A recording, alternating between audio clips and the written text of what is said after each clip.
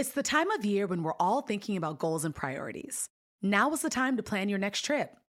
Whatever kind of travel fills you up, whether it's lounging on the beach, connecting with family and friends, or going on a foreign adventure, Expedia has the tools you need to plan a great trip. Download the Expedia app or visit Expedia.com to start planning.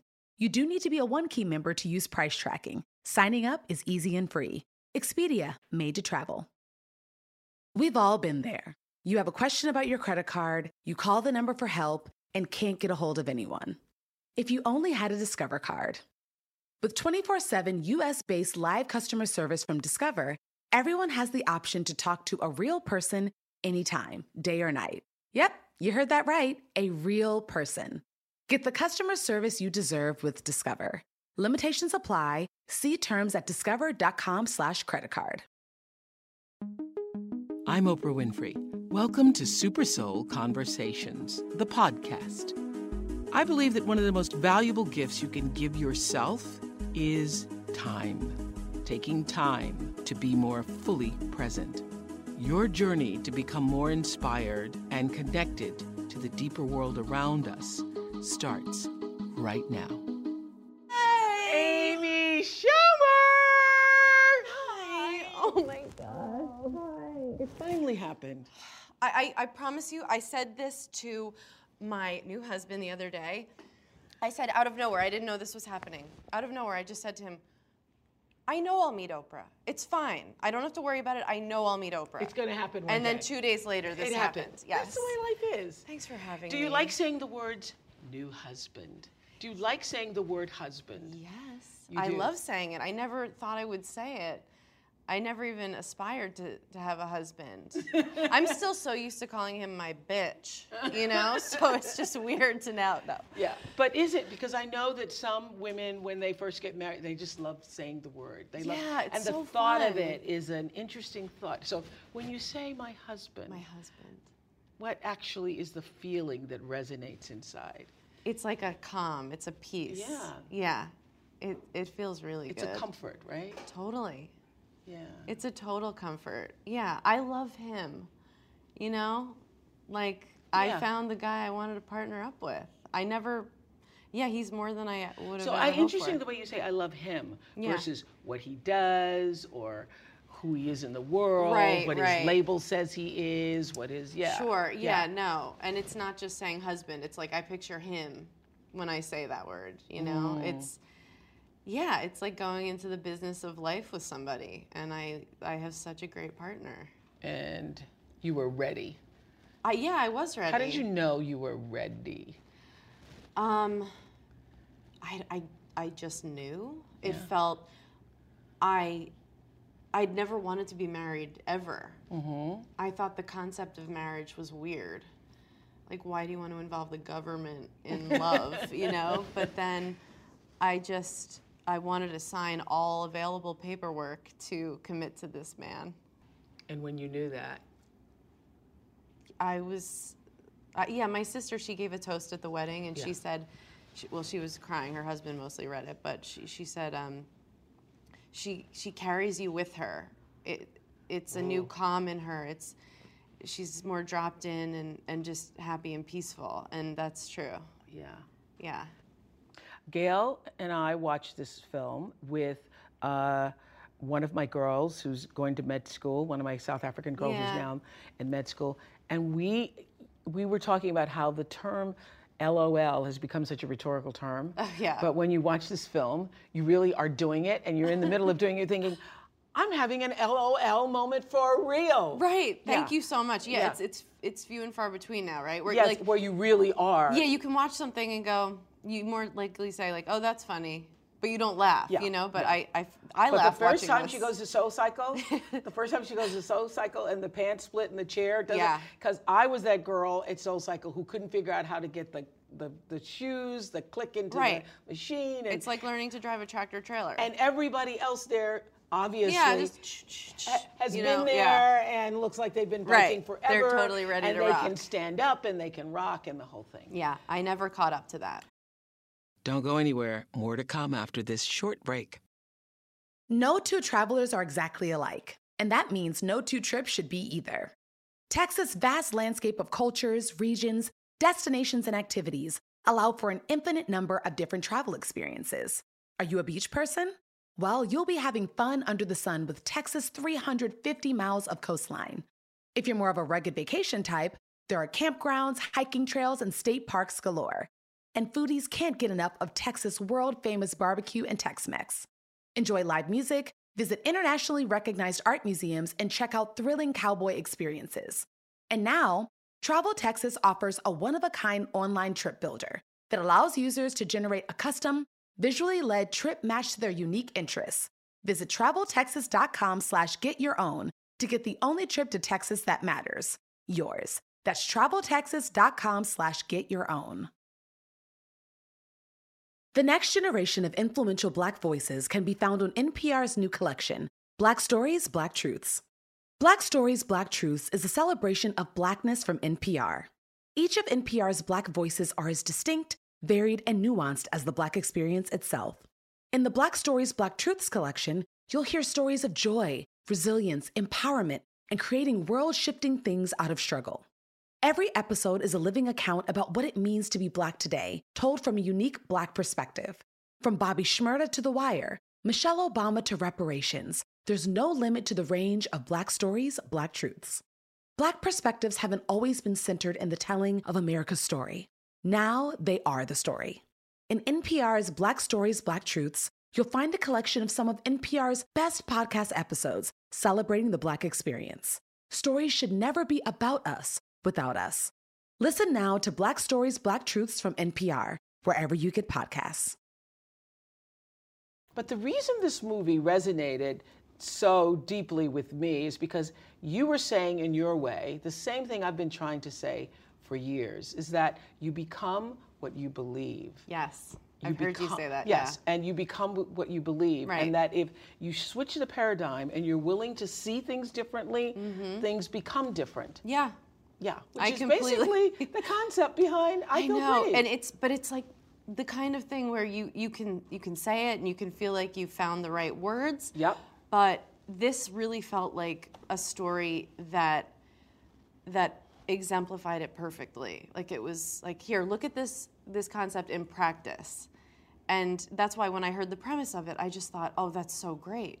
That's a really great way to show this message. Yes. You know, it's not about other people's comments about you or their idea of you. It's all mental. It's all about how you feel and how you see yourself. And that's why you can see some women on the beach and they're wearing their bikinis and they are 3 times the size that you are and they seem to be rocking it. Yeah. And I've seen those women and I'm like, right. How is she doing that? Yeah. And you're like, she's sexy. Yes. Right? Yes. It's not about the package that you've come in. It's about how you feel in it. Yeah. Have you always, when I look at you, I think and feel, well, first of all, let me just say, you are the modern day warrior woman in that you have actually changed the way so many women perceive themselves and their lives. You have done that through your work, through your art, through yourself. I will cry 90 seconds into this interview, so don't worry about that. It is true. It is true. And I know you didn't set out to do that because I know how it works. I know that just being yourself was enough to bring the warrior to the world. Damn it, Oprah. Yeah, well, right back at you. Okay. Yeah, I didn't set out to do that at first. I just wanted to perform and make people laugh. And then I realized people are paying attention. You have this, not responsibility, but this opportunity to be a voice for women. Yeah. And I have done my best to rise to that. And I'm trying to catch up and learn in real time so that I can... What the responsibility is. Yeah, right. Yeah. Right. And people always talk about the responsibility and ask me to, I've often been asked about, does it feel weighted? Is it heavy? No, because when you're just being yourself, it just is, right? Yeah, there's no fear. Right. Because you really trust your intentions and your potential, which is sort of with this movie, that's what I want. And I think that's what all we both want for women is for them to get out of their own way and have the tools to live up to their full potential, not let anything hold them back, like how they feel they look or some flaw that they perceive in themselves. When's the first time you actually said to yourself, I feel pretty? Probably as a little girl. Yeah. Yeah. You know, just as a toddler. I did feel pretty and great and really confident as a little girl. My parents just drilled it into my head that I was special, you know, Yeah. and I bought it. And by the time I realized that I didn't, you know, look like somebody who would wind up in magazines that we have gotten used to, Yeah. it was kind of too late. The brainwashing had already You already thought taken hold. you already thought you were fantastic. Yeah. Yeah. Yeah. But then you had some shaky moments going to college, did you not? When you were yes. And as a child, Yes. you know, you start, like bullying happens, but I still had I had the groundwork placed to be like, no, I think you're wrong. My mom said I'm gorgeous. But then I felt like in high school I really had an identity. I knew who I was, and people knew me. Right. And respected me, and I was proud of myself. And then you get dropped off in college, and all of a sudden no one knows you, and it's back to being completely judged by your appearance.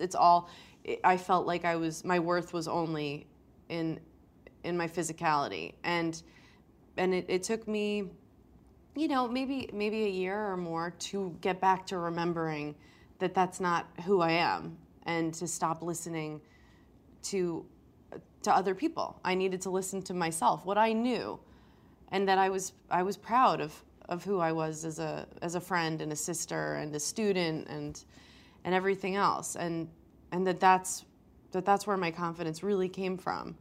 But it was a constant battle, and then entering the business, you know, there have been moments where, yeah, just other people. You know, I feel great in my own skin, in my body.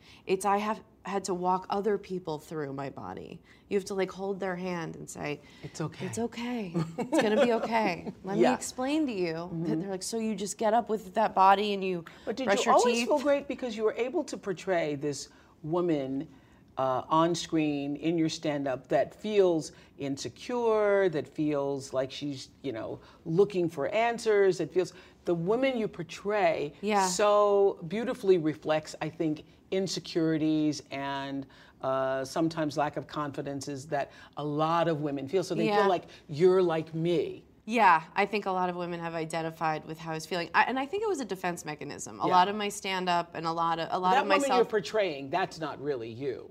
No, it hadn't been in the past. When I started stand-up, I was doing a full character, pretty much. This real irreverent kind of dummy who said things and didn't realize why they would be funny. And then over the years, I've gotten closer and closer to just being myself on stage, and you know, realize I don't want people laughing at things for the wrong reasons. And now to the point where I understand if I'm being self-deprecating, that might actually hurt someone else's feelings. Yes. And so that's something I have taken responsibility for. And I'll still make a joke about something a troll said to me, or you know, that wound up making me feel empowered. But I've really laid off that because I realized it wasn't good for me or the people watching. The self-deprecating humor. Yeah. Yeah. Yeah. Yeah. So, you know, when you like somebody, and I've liked you so much from afar, Thanks. you always want to be like them. There's a part of you that says, oh, gee, I want to. And so when I was reading Girl with the lower back tattoo, yeah.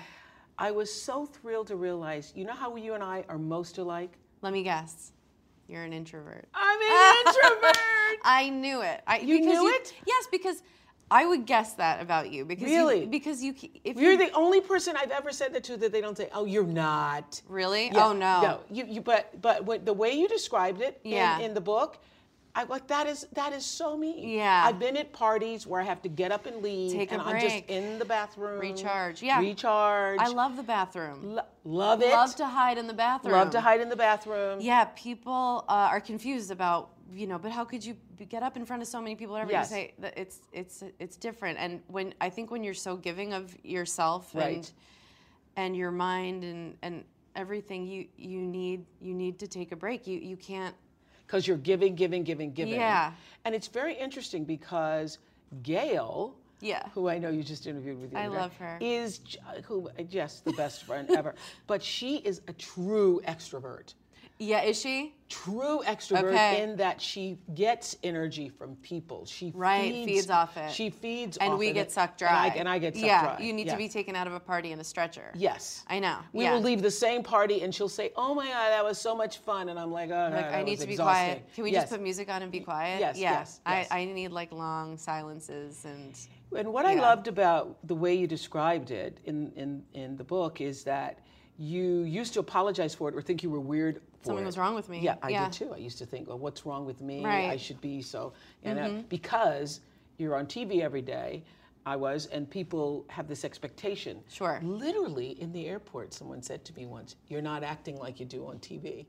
I was just I'm sitting not on there. TV, I'm Mama. not. Woman comes up to me and says, I know. "You're not acting like you do on TV." And that's tough. That's people have an expectation of what it would be like to meet you or what they would say because I'm aware of that. If I saw you at a party, I think were you at Ellen's party? Yes, I was at Ellen's party. Yeah, so I purposely didn't seek you out because it's just too much. It takes so much from someone, and I'm so aware of what it's like to be an introvert that I wouldn't want to do that to anyone. So there's really great interactions that I can have. So you know what my favorite thing is walking around Central Park or something? People who just smile or wave. That's the best. That's the best. And I can deal with the quick "I love you" or "keep going." Yeah. And then anything else, it's me trying to do a good job for them, and I feel like I disappoint people all day. Macy's Mother's Day gift guide has the perfect gift to make mom feel special. Shop by price, like 25 and under to 100 and under. Category, like fragrance, handbags, and more. Or gift lists, like for the mom who has everything. Gifts that are already wrapped and ready to be gifted and for grandma. Get top gifts like Dolce & Gabbana Devotion, Eau de Parfum, Coach floral printed leather Cassie crossbody bag, and Le Creuset shallot Dutch oven. Shop at Macys.com/giftfinder. This episode is brought to you by PNC Bank. Some things should be boring, like banking. Boring is safe and reliable. You don't want your bank to be entertaining. Entertaining is for podcasts with inspiring celebrity guests, not banks. PNC Bank strives to be boring with your money, so you can be happily fulfilled with your life. PNC Bank, brilliantly boring since 1865. Brilliantly boring since 1865 is the service mark of the PNC Financial Services Group, Inc. PNC Bank, National Association, member FDIC. Well, you also write about, in Girl with a Lower Back Tattoo, you write about this thing of women always having to exert this emotional energy, being the ones to make everything okay. Trying to be likable. And yes. Another reporter was interviewing you once and asked this question about emotional labor. Are you the one who has to do all the emotional labor in the relation? Which is true, and then you wrote about it. Yeah, I think people don't understand I have the hardest time in the world with small talk. I can't do it, especially when you're. Are you like that? Right. Especially when you're traveling so much. It tires me. I can't do it. They say, "How was the flight?" And I'm like, "It went up, came down." Yeah, the weather. I'm here for 12 hours. It's just, and they're just having a nice interaction. People do it all day, and some people really love it, and I don't have the capacity for it. I'd rather somebody say, "I'm getting a divorce." I'd say, "Oh, tell me about it." Yes. Right? I can get into it, but I can't. Yeah, but I just. So what's your favorite introverted thing to do? Oh, a long walk, like a dangerously long walk, and music and not talking to anybody, or reading, or I meditate. I do TM. Isn't meditation? Isn't it? It's a life changer. I know. How long have you been doing it? Especially for an introvert. 6 years. Yeah. I started doing it, and especially if you're on a set or something, it's like getting a great night of sleep in the middle of the day. And then, because, you go back to work, and it's not just doing your work, it's also saying hi to everyone on set, asking the cameraman how his daughter's soccer tournament went, and, really showing up for people, because if it's your set, if it's your place of work, you obviously set the tone for how everyone's going to treat each other. So Absolutely. You can't be in a bad mood. And then that takes away the right from anyone else to come and be crabby. Right. So what has it done for you, do you think, meditation? Given me great ideas. I've had amazing realizations and just given me energy, made me healthier. Yeah. It's one of the most life-enhancing things I ever did. Yeah. Was to learn how to meditate. Right. Yeah. For people like us, I think it's the greatest gift we could get. Yeah, and the ultimate in going in. Yeah. Yeah. So when you decided you were going to do I Feel Pretty, you were intentionally trying to do what? Aside from creating this entertaining film that we're laughing out loud to. Thank you. I was trying to send this message to everyone, but really to young women. This concept that I had, that became fact to me of where I get my confidence and how to live up to my full potential. It's just a gift that I wanted to give to everyone, and especially young women. We had a screening the other night for just teenage girls, and it was really emotional. It was one of the best nights of my life. I mean, they loved the movie. They were having fun and dancing and laughing, but moments going no, or cheering. But then at the end, when I give that speech, where I realized it was me, they were real quiet, and then they were wiping tears, and then just talking to them after the movie. I felt like it really affected them, and I think maybe this movie might accomplish what I wanted it to. Is to get women to see themselves differently, especially to young empower girls. them. To empower them. Yeah, because if you're worried about how you look or you're pulling at something, and you can't get out of your own way, you can't just think about your brain and speak up and share your ideas, because we've gotten so accustomed to trying to be everything to everyone as women, being likable, being a good host, trying to look perfect. And also, we're afraid of insults. So many women don't speak up if somebody wrongs them just for fear of somebody saying something mean about you. Absolutely, but you're different. I am different. You're different. I look at that as an opportunity. You look at the trolls as a way to inspire you, right? Yeah. I couldn't feel a mean internet comment now if I wanted to. I think I've gotten so desensitized to it over the years. And then it just, I feel such sympathy for the people who feel motivated to go. I mean, I don't even know anyone that would write a mean comment on a stranger's Instagram or whatever. Right. If I found out one of my friends wrote something mean on a Kardashian's social media, I'd be like, you're out of my phone. That's crazy. That's crazy. What is wrong with you? But it used to trigger you, right? It used to hurt my feelings when I was, this is literally 10 years ago. I did that show Last Comic Standing, and I'd get compliments, and then I would just get the most hateful, vile, just cruel, and I would think, oh, and you almost accept it as fact, like, oh, okay, I'm ugly. Wait, this says I'm beautiful. Oh, I'm, the most disgusting woman alive. And then after a while, you're like, oh, they're both right. Yeah. It has nothing to do with that. And then not just trolls, it's. I think the worst is when people say something to you and they don't know they're insulting you. They think they're saying something to you like you knew it already. Being like, they'll be like, how you have like a really like chubby face, and I'm like, and you have to be like, yeah, I know. And then you're like, okay, now that's a new fact. Like, people hand you new insecurities about yourself. But you're one of those people, you're a real woman. And Maya Angelou used to say to me, you can always tell the difference between a real woman and just an aging female.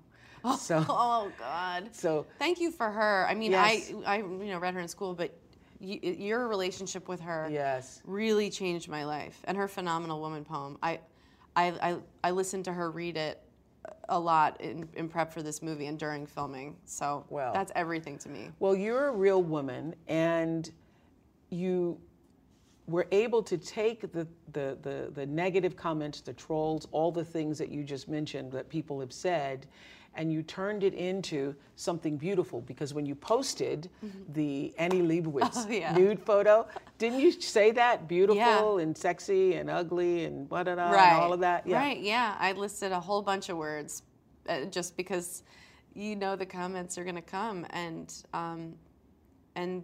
yeah, that was me commenting on people's experience of my body, of how I look. It was so interesting. And some people were like, she shouldn't have posted that, it's disgusting. Yeah. And then I think it was a high school girl, I think she had just been on a trip where she saw the actual sculpture of Aphrodite, and she photoshopped it, she put it next to mine, and we had the same body. And it was like, that was so interesting to me. It was like, isn't it interesting? What you just said, even I just heard it in a way I hadn't before. When you just said people commenting on my body, the fact that we live in a world where people think they have the right to comment on someone else's body. It's really all about themselves, and this trailer of this movie coming out, there was this backlash, and people were really upset about it, and they projected so much of their own. Of themselves onto it. Like, some people said, why did she have to see herself as skinny to feel beautiful? And I said, you never see what I saw.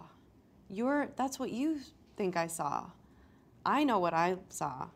But people have so much emotion about this topic because we've all had so many battles with ourselves about it, And are conflicted ourselves about it. Yeah. Or think that whatever decision you've arrived at for yourself, everyone else should have the same opinion or they same think decision. They're right, and you're like, I'm right. Yes.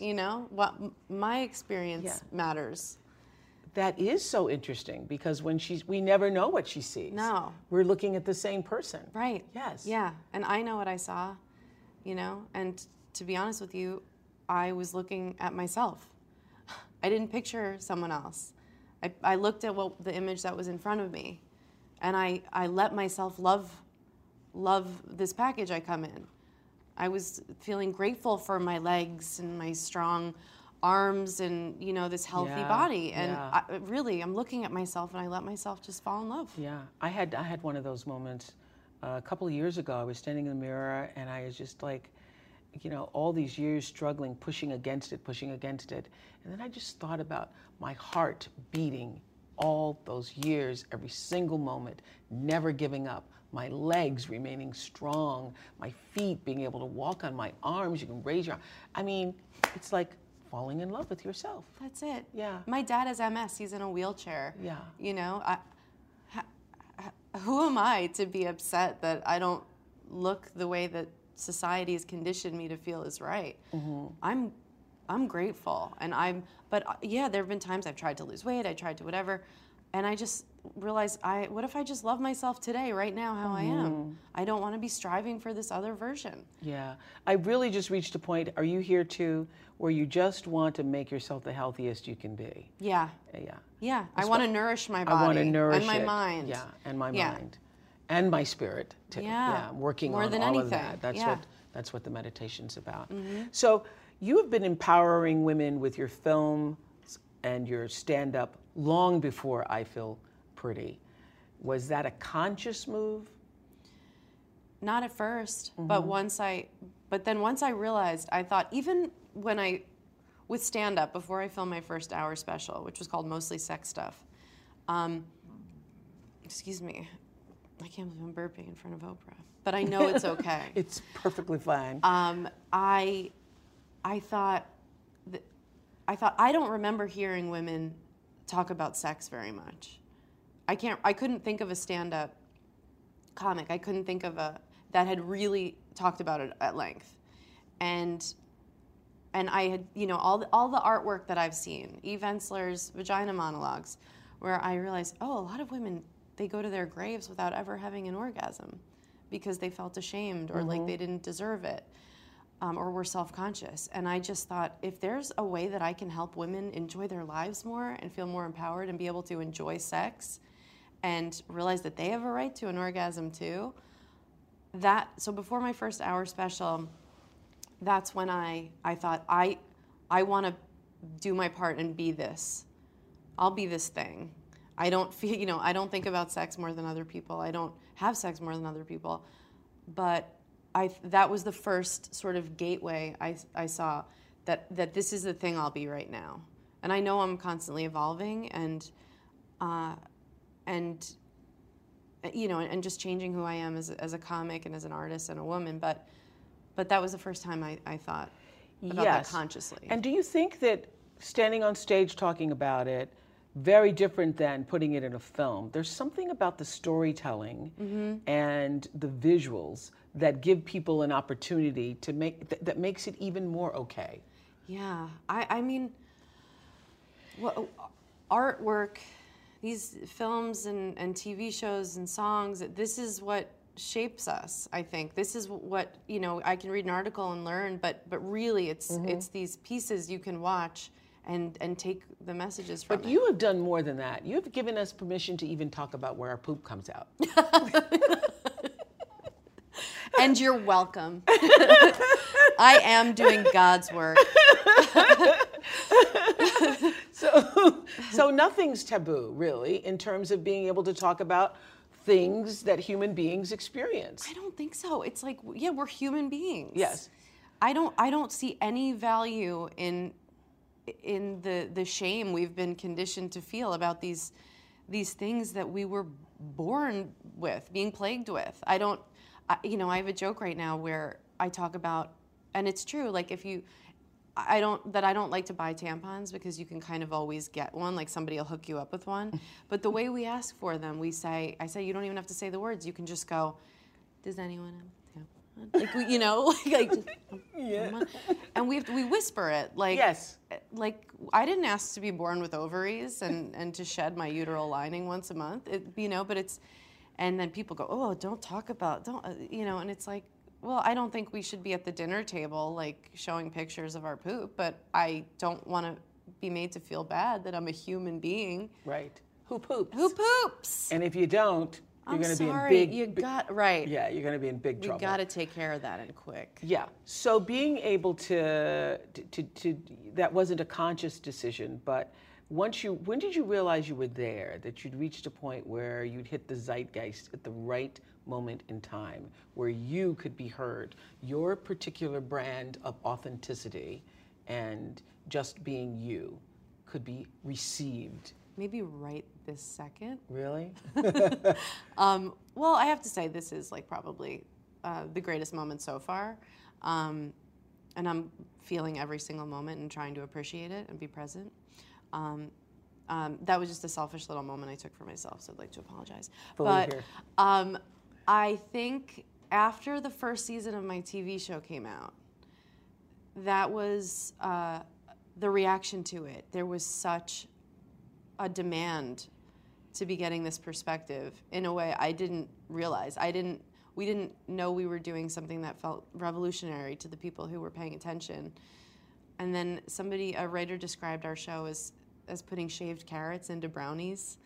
You know, like, people don't want to feel like they're learning. Right. But to say, you know, here, eat this, and then you walk out being nourished.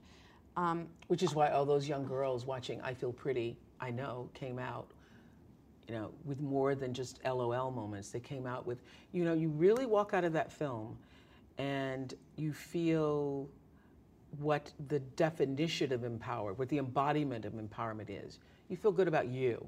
Yeah. And I think that's what, I mean, you just can't do better than that as an artist. Thank you. You walk That's out all and you I feel good want. about you. Yeah. Yeah. Yeah. Yeah. I and just, less judgmental about other people. Right. And if you can do that in a film and make people laugh, come on, Amy Schumer. What do you want, Oprah? My gosh, really, I really felt that. I thought, wow, this is more than just a film. We talked about it a lot afterwards. It's like so meaningful. Thank you. And all my girls are going to go to see it. So this Me Too movement that we're in. Let's get into it. Let's get into it. Come on. Hashtag us too.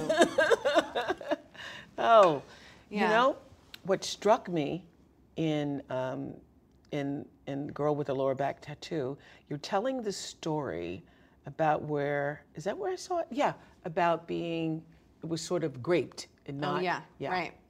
Yeah, so in my stand-up, I used to talk about I called it GRAPE, gray area rape, which is, you know, it was a way of bringing this up in my stand-up, Shaved Carrots, trying to make people laugh while they learned. And it was really me saying, you know, when we hear about rape when we're children, and we're being warned about it, it's about a guy popping out from a bush while you're in the park. Dragging you into the bush, right. yes. And some villain, they don't say, it's probably going to be a guy you know really well. It could be your husband. It could be your friend. And so you think when that happens to you, you say, okay, well, this isn't someone I want to see rotting in a jail cell, but what he did to me was wrong, and I didn't consent. And for me, I lost my virginity while I was asleep, and that's not okay. So in my stand-up, I would say, if she's asleep, that's a no. Just hoping that a couple of guys would see that and it be met in that moment and say, oh, no, this is a no. I heard it somewhere. Not only you lost your virginity when you were asleep, but you're on the sofa, on the bed, wherever you all were, and you wake up and he's penetrated you. Yeah. And then you don't feel okay about that. He obviously doesn't feel okay about that. The first thing he said was, I thought you knew. I didn't say anything yet. Yeah. He said, I thought you knew. Yes. Yeah. Now, what's interesting about that is that you then were feeling bad for how he would feel the next day. Yeah, he was my boyfriend. Yeah. I loved him. I had to comfort him. I also felt really angry, which was something it was just a feeling I had. I felt really angry at him. And it's like a rage that has stayed with me. I don't think you lose that. And, you know, as women, we're really trained not to get angry because that makes people dismiss you right away. There's sort of no place for that anger. But I felt I wanted to comfort him because he felt so bad and he was so worried, and just tried to push my anger down. And then you did have sex with him. Yeah. Then eventually, yeah. I mean, we were together. Yeah. Yeah. It was, you know, and people hear a woman say that she was sexually assaulted. And it's, I think 9 times out of 10, people's first reaction is to doubt the woman. It's just something that men and women do. We think, well, wait, what happened? Yeah. We're going to decide if you consented. And with the statistics of, I think it's 1 in 6 women is sexually assaulted, well, those statistics don't match up. If 1 in 6 of us is raped and you're doubting all of us, where are the numbers matching up here, you know? Would you define it differently now?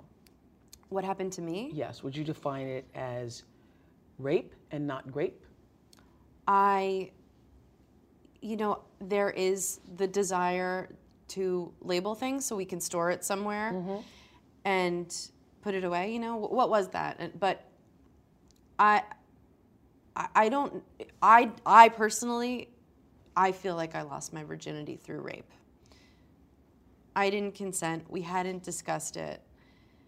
We weren't there in our relationship. We weren't at that moment. And we talked about things, you know? We were open with each other. So it felt like also deep betrayal. Yeah. Deep betrayal. From someone who I really trusted. Yeah. When I was reading that, I was like, that is rape. That's why I wanted to know if you think differently about it now. Yeah. I also have the fear of saying that because then it's, you know, this part of our interview will be, you know, it'll be a thing and then it'll be discussed and debated and people will be angry. People get angry when you share your story. And that's why the Me Too movement is so important because it's a whole group of us saying not only are we not angry, we're grateful that you were brave enough. And this new generation, I mean, I'm so grateful to them and what we're learning from them. But what you just said earlier, Amy, is really of great value. And I remember in the early days of the Oprah show, the very first time we did a woman who said she was raped by her husband, other women in the audience said, that's impossible. So that's in the 90s. in the 90s when we were saying it's impossible to be raped by your husband. Right. Because you belong to your husband. Yeah. Like And you give forever consent. that's right. when you And say so I you're do. just being there, you're being married means you're not. So I had a terrible incident at my school when my school first opened in South Africa, where girls were molested at my school. I'm so sorry. And it was 2 years after that molestation had taken place that one of the girls was in bed in the dorm and had literally lost her voice. And I said, "You've lost your voice because you won't speak. You refuse to speak. You refuse to speak." And she said that it wasn't until someone had come to the school talking about how to do self-defense and self-protection for women that she didn't have the language for what had happened to her. She said, "I didn't know what that was. I didn't have the words. And it wasn't until I saw the tape that I now realize I was raped." So what you just said and what I've experienced with, some of my girls is we didn't have the language for it. Right. You think that if you are, at his apartment or you agreed to the date or you said okay to dinner, that it means you have the right to do whatever. Well, I, first of all, I loved your piece on 60 Minutes last week, and thank you for that. And that was the most heartbreaking thing. But another heartbreaking moment was in the Stormy Daniels interview when she described going to the hotel room and kind of feeling like she had to have sex with him. She talked about, and whoever it was, it doesn't even matter that it was him. She said, "Oh, what have I gotten myself into?" That feeling of, well, I went home with him, and I see what he wants, and she just felt like she didn't have another choice. Right. And I understand that feeling. I had put myself in that position there. I can think of a couple of men that I slept with where I realized I didn't want to, but just kind of felt like it'll be too hard to get out of here without. I didn't think that they would rape me or assault me. I felt like by being there, I had signed some sort of contract. That you'd ask for it in but some way. what I learned, I think I was like 19 or 20, was that it is never too late to say no. And we should all do our best not to put ourselves in situations. We shouldn't go back to someone's hotel room. We should do our best not to physically be somewhere where we're sending those messages. But if you have done that, if you've made the mistake, if you've gone home and you realize you don't want to sleep with them, you're allowed to leave, and you won't regret leaving like you will regret sleeping with someone you don't want to. You don't need to power through sex with someone. You can always leave, and you always have the right and the option, and kind of the responsibility. I think something with this movement that's changed me is that it's not just good for us to call out these moments and tell someone that made me uncomfortable or that's not okay. It's about doing the right thing for the woman who comes after you. Right. I think we forget about that woman. Right. So if someone's hurting you, it's not just good for you to stop that behavior. It's good for everyone who will come after you. And so if a doctor does something that makes you uncomfortable, or someone in an elevator, or your husband or anyone, you have to tell them it's not okay for other women. And that's really what this moment, the Time's Up moment, is really all about. Yeah. It's about, first of all, I think first and foremost is for women to get that for ourselves. Yeah. Don't you think so? Absolutely. And then to be able to message it in such a way that other people, men in particular, understand. Because I can understand where men are confused. Absolutely. Don't you understand why they're confused? I totally get it. And it's a lot of change at once. Yeah. And so while this isn't a time to be sympathizing with men, it's not about them. Yeah. I think it's most productive for us to hold their hands and say, this is how you help us. What you've done, I want to just say, let's just go from here. Okay? Mm-hmm. And that doesn't mean you're not responsible for what you've done in the past, but let's all just start over, and it's up to us to teach them what's okay, because for so long it's been okay, and the girl at the office would flirt back with you, and it was okay. You'd make a comment about her body or outfit, and and now it's like, now hey, it's not. I'm actually not comfortable with that. Not comfortable with that. So a lot of the people who've been accused, or some of the people who've been accused, are comedians. One, Sure. your former friend. How challenging or difficult is it when it's somebody you know who's been put in the spotlight like? I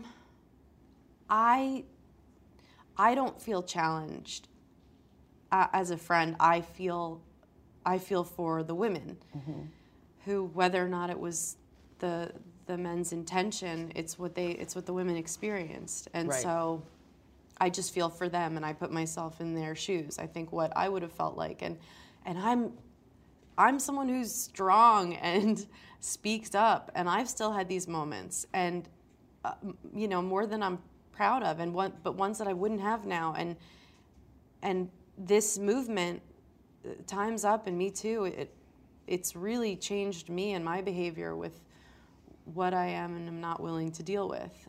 And in terms of it being some of my friends, yeah, it's hard when it's your friend, but I don't know. Was Louis C.K. a mentor? Was it?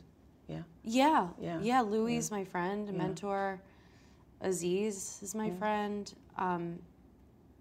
And there are plenty of guys that I'm close with who have done things that I don't think they should be very proud of. And you just hope that they learn and grow from it, and that it's so much bigger than them. This moment and these incidents are really to change the whole population. And so while it feels really personal to them, it is, but really it's not. It's about everybody and everyone's behavior. So if they have to go through this, to correct their own behavior or to change the future, then that means that's where we are. That's what we're doing. That's what we're doing. Yeah. That's how we evolve. Yeah. Yeah. One of the proudest moments I had while reading your book was because I'd done so many stories about women who were in relationships where they were battered, and they would say, I remember, interviewing some famous ones once who said, "Oh, but he just shakes me, he just pushes, And you went through that, and finally got to the point too where you realized this is really abuse. Yeah. I got hurt by accident a lot. Yeah. It was that. Oh. It was, he didn't realize how hard he grabbed me or shook me or pushed me. Yeah. And I would fall and hit something, and then I'd be hurt. And it would be like, well, he didn't mean for me to hit that thing. He just thought he was pushing me. That happened to me in my 20s, where he'd slam the door on my hand, or I'd accidentally and then one day I fell, and I fell in front of the mirror in the hallway, and I saw myself, and I started to cry for this woman that I had allowed myself. You were out of your body. I'm out of my body. I bet Does you that can ever happen picture to that you? moment right now. Yes, I can. I can picture being thrown on the hood of a car like it was an hour ago. Yeah, and running from him, carrying my shoes and running from him, running into backyards trying to get away from him because I was afraid for my life. It's so out of body. You're like, I'm not this woman. Who's this woman? Yeah. Why am I in this woman's body who's running from her boyfriend? This can't be me. And And you always want to tell yourself that it's something else. Because when I grew up, I'd seen my cousin Alice being beaten by her boyfriend who beat her regularly, and I will never be that woman. And I held myself superior to that. I'm not that kind of woman. Not that kind of woman. Yeah, and then you realize that there is no kind of woman. There is no kind of woman. It happens to all women. Yes. It's not, who we picture. I think I had a really distinct picture of what I thought an abused woman looked like. It would probably be someone like, in the movie 8 Mile, like Eminem's mom. Right. And really, it's CEOs, and it's powerful, brilliant women. And but don't you think the abuse comes in all forms? Yeah. It comes in every form that doesn't allow you to be who you were meant to be. Yeah.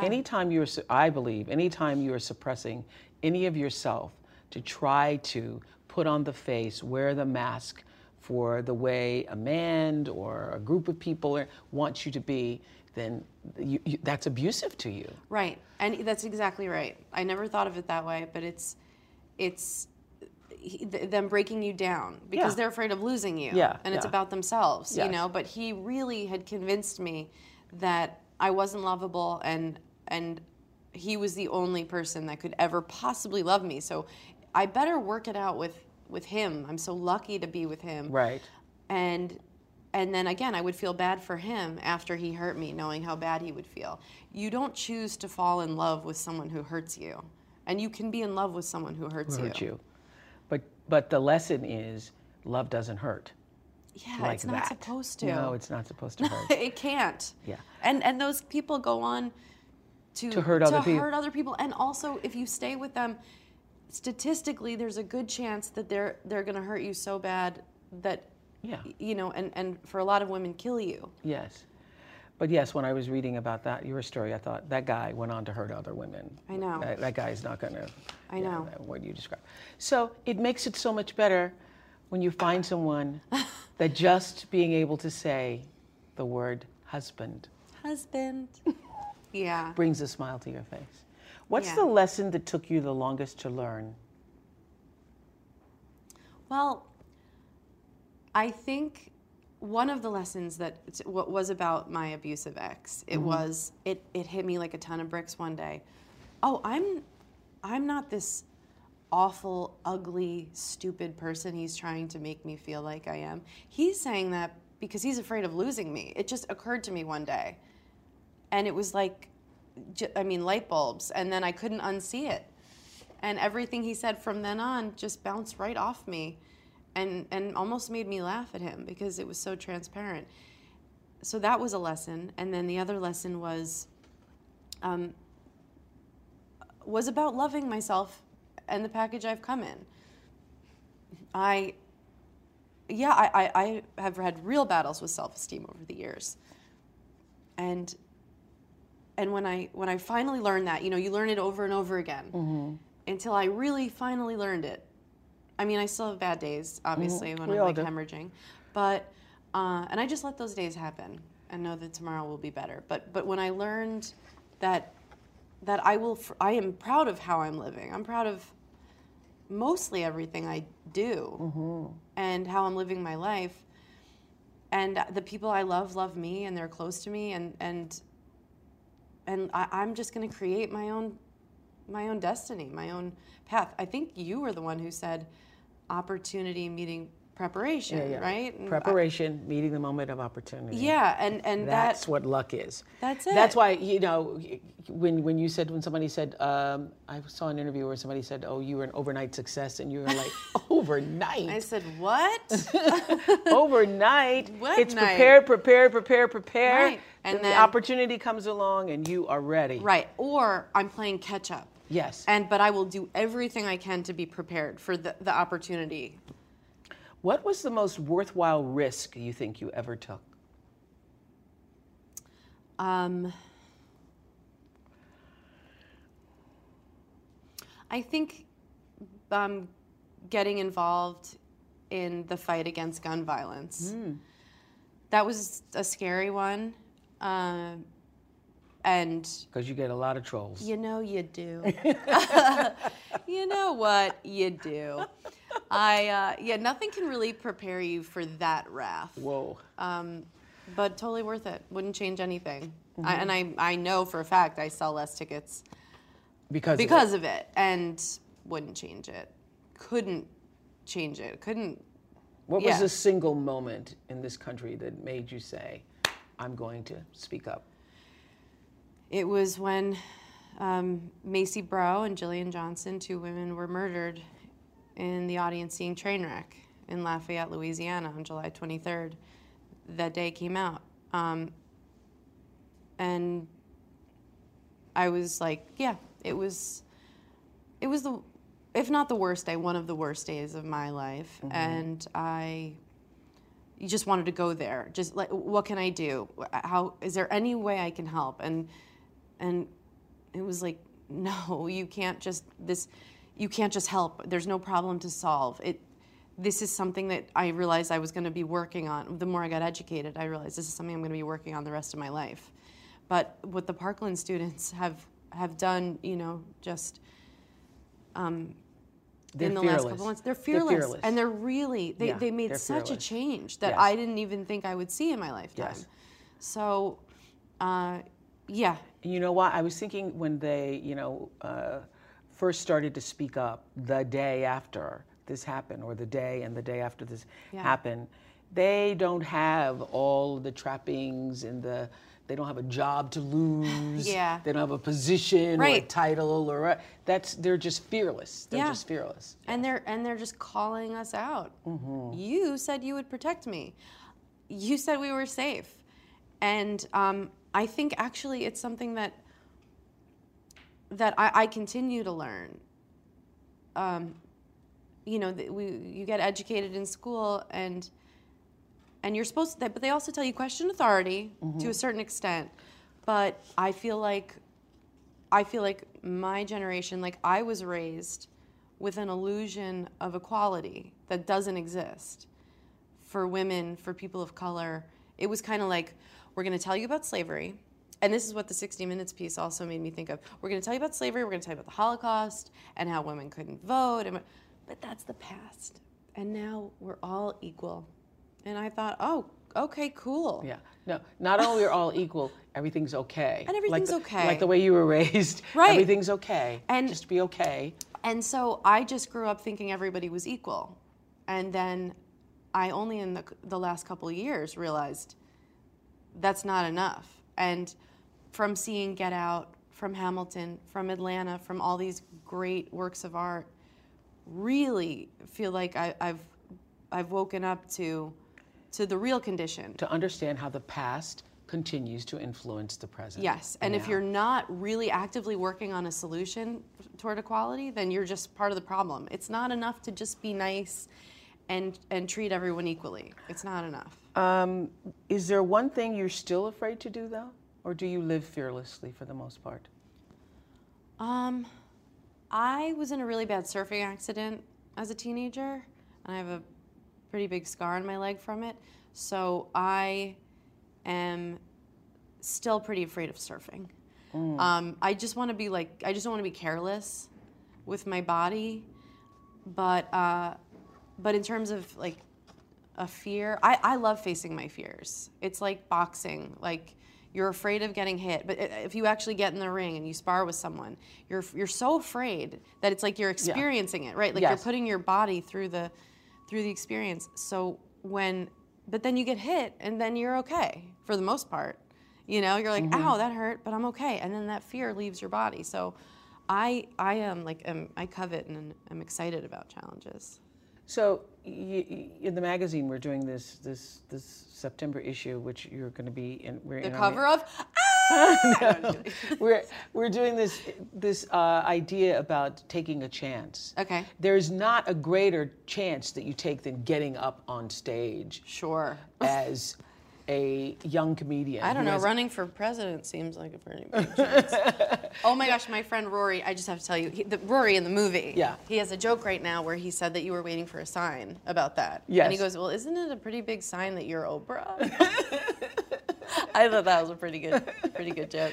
But okay, sorry. Okay, so what gave you the courage the first time you got up on stage to take that chance?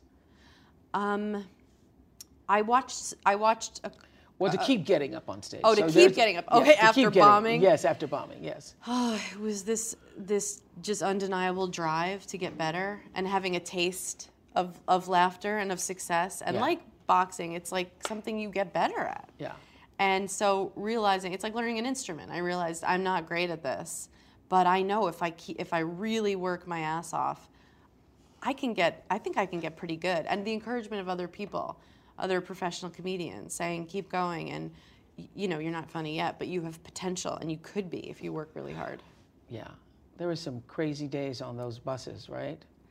For stand-up? Yeah. Not my buses. I would, no, it was a lot of like, no, because I mean, that's for male comics, I think. Not all of them, that's a generalization, but I never hooked up on the road. I never, I wouldn't like get wasted after the show. I would go home and look over my set and, you know, try and be healthy, go to the next town, work on my jokes. Yeah, I think Bob Hope had a joke about that. I don't remember, but it was like the guys who are like going out chasing the waitresses after are not the ones who get but successful. I think there was a scene you described in the book where like there were all these guys on a bus and you, and I was like, well, where were you? Last Comic Standing. Yeah. Oh, yeah. Oh, I was in my bunk crying from bombing so hard. Yeah. They were all, like, had been doing stand-up 10, 20 years, and I was, like, I don't know, 2 years into doing stand-up, and so I would just go up and in front of, like, thousands of people. Is that where you went night. out with a 15-minute set? You have 15 minutes, and then but you had to do an hour? Oh, that was a different show. But in this, I did a 15, 20-minute set. Yeah. And the audience was just like, nope. You know, and I was like, okay, what about this one? And they were like, not that one either.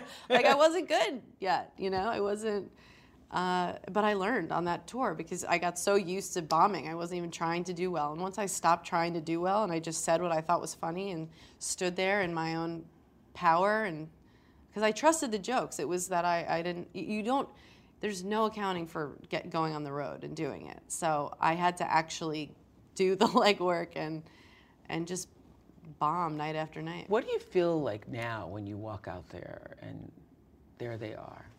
There's the audience. Well, waiting for you to make them laugh. I feel like if I'm on tour and they're there to see me and they spent money on tickets and parking and they got a babysitter and I'm their Saturday night, I feel really grateful and like I know I'm gonna give them a great show. Like I'm gonna do everything I can to say I'm grateful for your time and I'm gonna do everything in my power to make you have the best night that I possibly can. And then if I'm, you know, just doing a set in New York at the Comedy Cellar, like an unannounced thing, I get such a nice greeting now, but with that comes a lot of pressure. But that's a more laid-back setting, so I'm kind of figuring it out. But I feel like fearless, and it feels good to do work. Do you feel a vibe, a connection to them? To the audience? Yeah, but when they've come to see me, I mean, it's a different thing if it's just like a small show, low ceilings. That feels like we're in the trench together, you know, like, and that's a very offensive metaphor if you're a soldier. Like, they're like, yeah, getting on stage and telling a joke, you're in the trench, bitch. But I get what you're saying. But if it's that a crowd we're in that's this come together, to see me, there's a level of intimacy there. Yeah, like I found my people and they came and were like celebrating the night together. You know, there are people who say that the only regrets you have are the chances you didn't take. Would there be any of those for you? No. Really, no. You just, would you say you're living at high volume? I don't know what that means, but it makes me hungry. Where the volume of your life is turned all the way up. Yeah, I guess so. But also it's turned down. I mean, especially being an introvert, I'm so excited. The movie premieres tomorrow, and I can't wait for people to see it. But really, what I'm really excited for is going home at the end of the night, and my husband will make us amazing pasta, and I'll get to laugh with my married a sister. chef. I know. Am I brilliant? I should be in Mensa just for that. But yeah, and then my dog in like sweatpants and, you know, just the real stuff. The real stuff. Yeah. What's the chance you think all women should take? Believing in themselves. Yeah. Just take that chance. Just try it for a day, you know? When you wake up in the morning now, do you meditate in the morning or meditate in the evening? Or Both. You do twice a day? Yeah. Oh, you're really good. I do 20 minutes twice a day. Okay. Yeah. When you wake up in the morning and you have your moments of gratitude, because I know you're one of those people who do that, what is the thing that swells your heart and makes it so full you sometimes want to cry? Well, I'll cry if I say it now.